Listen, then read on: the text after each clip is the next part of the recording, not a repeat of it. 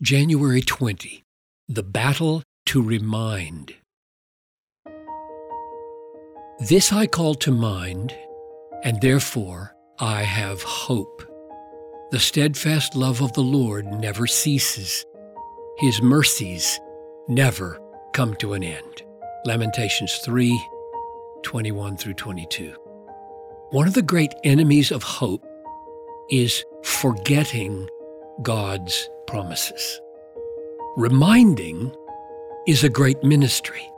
Peter and Paul both said that they wrote letters for this reason. 2 Peter 1:13, Romans 15:15. The main helper in reminding us what we need to know is the Holy Spirit, John 14:26. But that does not mean you should be passive. You are responsible only for your own ministry of reminding, and the first one in need of reminding by you is you. The mind has this great power. It can talk to itself by way of reminder. The mind can call to mind, as the text says. But this I call to mind, and therefore I have hope. The steadfast love of the Lord never ceases, Lamentations 3:21-22.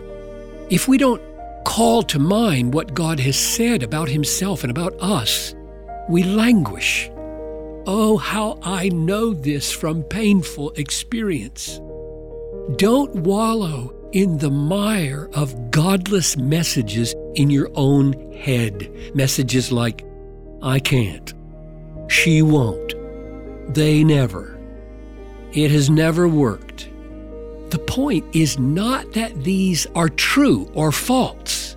Your mind will always find a way to make them true unless you call to mind something greater. God is the God of the impossible. Reasoning your way out of an impossible situation is not as effective as reminding yourself that God does impossible things. Without reminding ourselves of the greatness and grace and power and wisdom of God, we sink into brutish pessimism.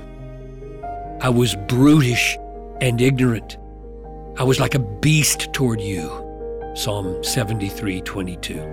The great turn from despair to hope in Psalm 77 comes with these words, I will remember the deeds of the Lord. Yes, I will remember your wonders of old. I will ponder all your work and meditate on your mighty deeds. Psalm 77:11-12.